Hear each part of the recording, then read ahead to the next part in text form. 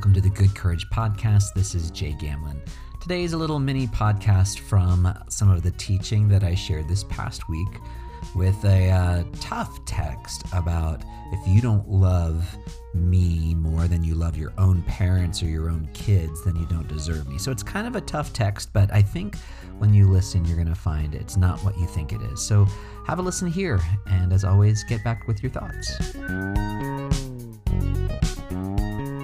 I wish you'd never go.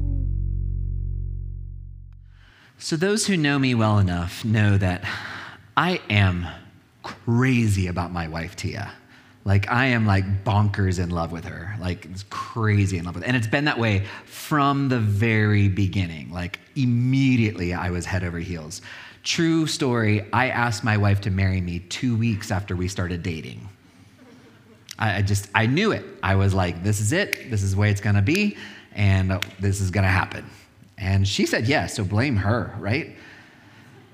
And so there was this time, there's this point when we got married, about 4 years later, when we got married, where I was hanging out with my wife and thinking about how much I love my wife when I was like, Tia, what if I love you more than Jesus? What do I do? Oh no.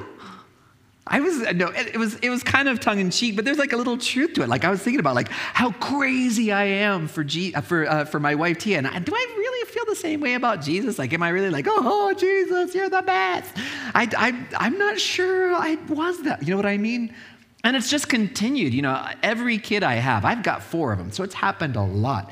Every time a new child comes, I'm just like head over heels in love with my kid. I'm like, I love my kid so much. And then I'm like, what if I love my kid more than Jesus? Now, I know that, you know, when we hear a text like today, whoever loves their mother and father more than me and is not worthy, and whoever loves their, you know, it's really easy to turn this into like psychopathic, sociopath Jesus, you know what I mean? Where like Jesus is like, you better love me better than everybody else or I'm gonna come get you. You know what I mean? Like, and that's not Jesus, because comparing everything else that we know about Jesus and everywhere else we read, that's not what this text is about. It's not about Jesus like, you better love me better than everybody else. I mean, who wants to be in that relationship? Anybody want to be in that relationship? Would you like to have your friend, partner, spouse, parent be, you better love me better than everybody else or I'm going to come get you? That wouldn't be love anymore.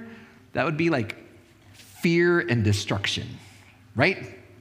Right. That's just kind of creepy. So let's just say that that's not the point that Jesus is trying to get us to. What Jesus is, I think, really drawing us to is that when we encounter the Word and the way in which Jesus is calling us to live in the world, what do we do if what Jesus is teaching and what we're learning about the way of God and the way of living, what if that goes against what my mom told me, what my dad told me, what my kids believe, my grandparents? What if the word that God gives me is actually not in line with what the pundits on TV that I might agree with, or the newspaper op-ed that I read, or what do I do if God is asking me something that would put me against people I love, that would put me in conflict with them? Can I do that? It's a hard question. It really is a hard question.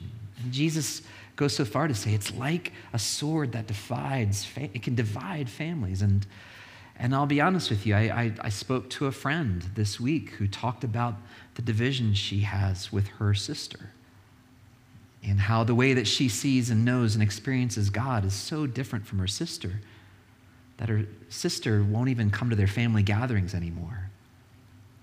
It's hard.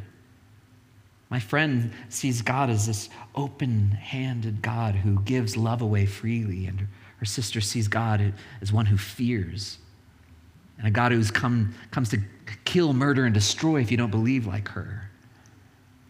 And she just can't reconcile those two.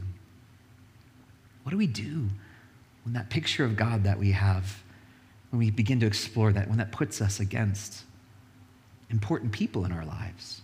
Let me give you an example. So a couple weeks ago, I went with 38 kids and adults. We went up to Salt Lake City, and we went to go serve up there. And we spent a huge portion of our time with people who are experiencing homelessness. We were in soup kitchens and shelters. We were feeding lots of people that have had very difficult times in their lives. We were in one place where we literally pulled out a shelter onto a street, and the people in the tents sleeping right there on the street next to us were coming out of their tent to drink some coffee and to have some donuts. We were in warehouses helping refugees who are fleeing from Syria, fleeing from the Ukraine, and helping support them as they're forced out of situations that they hadn't chosen and are now forced to live in a whole new way. We were in those spaces doing that. At the same time, we're staying at a church in Salt Lake and sleeping on their floors that they were very gracious to let us use, and we're thankful for them. When one of my students had a conversation with the pastor of this Lutheran church who said, I don't really like the homeless. They choose to be out there. They choose to take drugs, and they're addicted to alcohol. And I think when you help them, you're actually exacerbating the problem. You're making things worse because you're allowing them, you're giving them permission to choose this kind of life. I'm not going to throw him under the bus. I'm not going to throw him under the bus because I've wrestled with a lot of those questions myself. And I'm sure each of you has as well. Every time you pull up to one of those intersections and there's somebody there, don't you feel that internal debate? Do I give them something? Do I not? Am I helping when I give them something? Am I not? Am I hurting a problem? Am I creating more issue, or am I not? What do I do? And I'll just tell you, sometimes I don't know why. Here's $5 and I give it. And I just do it. I don't know why. I don't have a reason, nothing written on their sign, just for something in me says, here's $5. Other times, I don't have any cash on me. And so I just try to smile and wave and just say, I see you. You're a person. You're a human. And so I just try to acknowledge them as a person. But then sometimes I don't know what to do. And I feel that inside me where I'm like, do I give? Do I not? Am I helping? Am I not? Is this a problem? Is this an issue? What kind of issues am I furthering? What do I do in that moment? And I get really in pain, honestly. So I don't want to throw him under the bus. It's complicated, right? Homelessness as a phenomenon, as what we understand in the U.S., it's complicated. And it's a big issue that we all have to wrestle with and grapple with. But here's what I could tell you about all of these kids and these adults that went and fed. These students and adults, they weren't there to feed issues. They were there to feed people. See, it's really easy for us to try to boil things down into just being like a news point, a news bullet, an idea, an issue. But when we instead see that the person who's coming up and standing in line as a person, not an issue, but a person, it changes things. A person with a very complicated story. Far more complicated than the ways that we just want to boil down to somebody who's out and being drunk. We have people with chronic illnesses. We have people who didn't grow up in a safe home or a safe household, who don't have the support of parents and grandparents who can help support and walk them along. People who have to make the choice every day whether they fix their car or they get something to eat or they pay their rent because they're working 2.5 jobs, which isn't enough to own a home in this economy. And they're wrestling with these issues every day, and they have kids that they're trying to figure out, and they have chronic diseases which they're trying to uphold, and they're trying to figure out, how do I do this? I met a woman this past week who has lived 18 months in her car. Now she can afford $1,600 to find a home, but she has chronic illness, And she has a job that she works full time, but she doesn't make enough to own an apartment. So she went homeless so that she could try to save enough in order to get her home. But guess what? Her car broke down. So you want to just boil this down to somebody who's choosing to be homeless? These are people, not issues. And what they're wrestling with is complicated. It's complicated, and it's far too complicated for you or for me to boil them down into a political agenda or an idea. And every one of their stories is complicated. See, Jesus in Scripture only talks about the afterlife in two circumstances. He only gives a story of the afterlife in two stories. One is he says, there will come a time when a king stands upon the throne and he divides the people between sheep and goats. And he says to the sheep, blessed are you, for when I was hungry, you gave me something to eat. When I was thirsty, you gave me something to drink. When I was naked, you clothed me. When I was in prison, you visited me. When I was sick, you helped me. And it says the sheep, what I love is the sheep didn't know it was Jesus. They're like, wait, Jesus, I think if we'd seen you naked, we'd remember. But they're like, Lord, when did we see you hungry and thirsty and naked and in prison? When did we see you? And Jesus said, every time you did this to a human, you did this for me. I don't hear Jesus saying, blessed are you, for you thought really hard about the issues at hand and whether or not I'm choosing to be hungry in that moment and trying to decide in the context of where we're sitting in that moment whether or not you give me something to eat. Jesus said, I was hungry and you gave me something to eat. It's as simple as that. It's as simple as that. I know that those issues, those things, that when we try to think about the bigger problems, the bigger stuff, that we can get into really serious divide among people that we really love, know, and respect, that we can get into those divisions. So I just want to encourage you instead, maybe not to think of things from that 10,000 feet, but to see that person in front of you for what they are, a human who's struggling, who may be having the worst day of their life.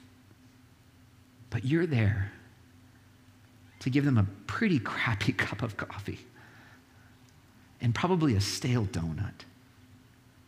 But that's what they had that day, and that's what you could give, and so you fed. And when you do that, you're not feeding just another human. You're feeding the Christ who lives and dwells in them as much as the Christ who lives and dwells in you.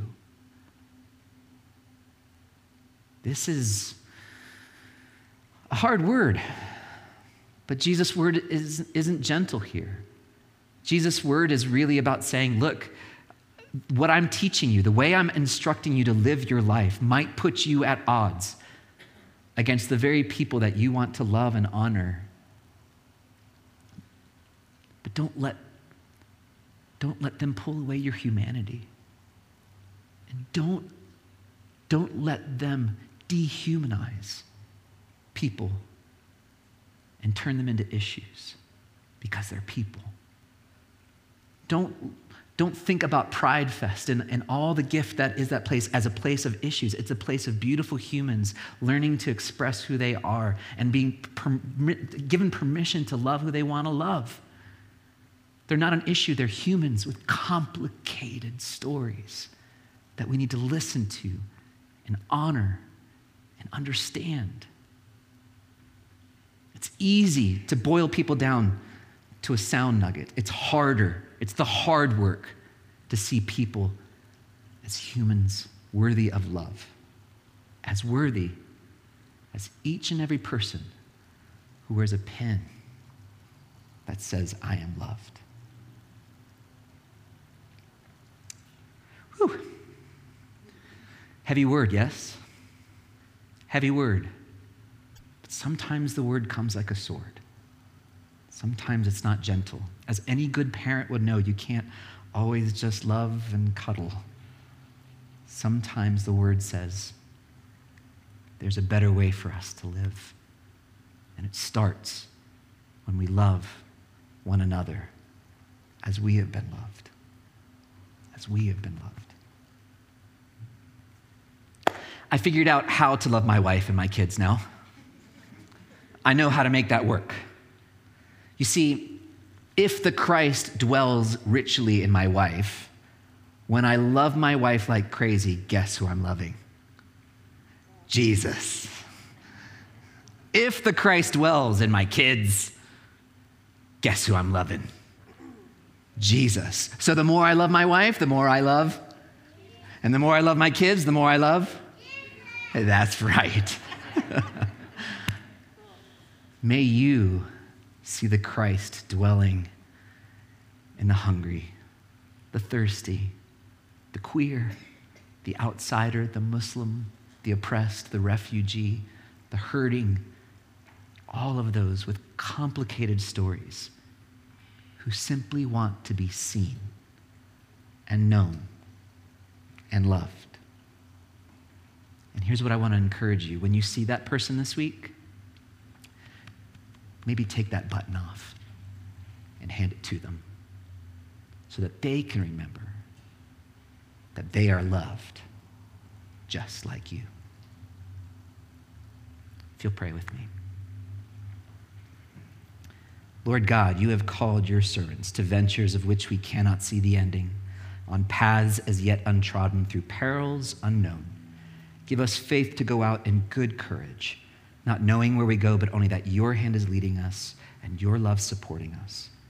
In the name of love, whose name is Jesus, amen.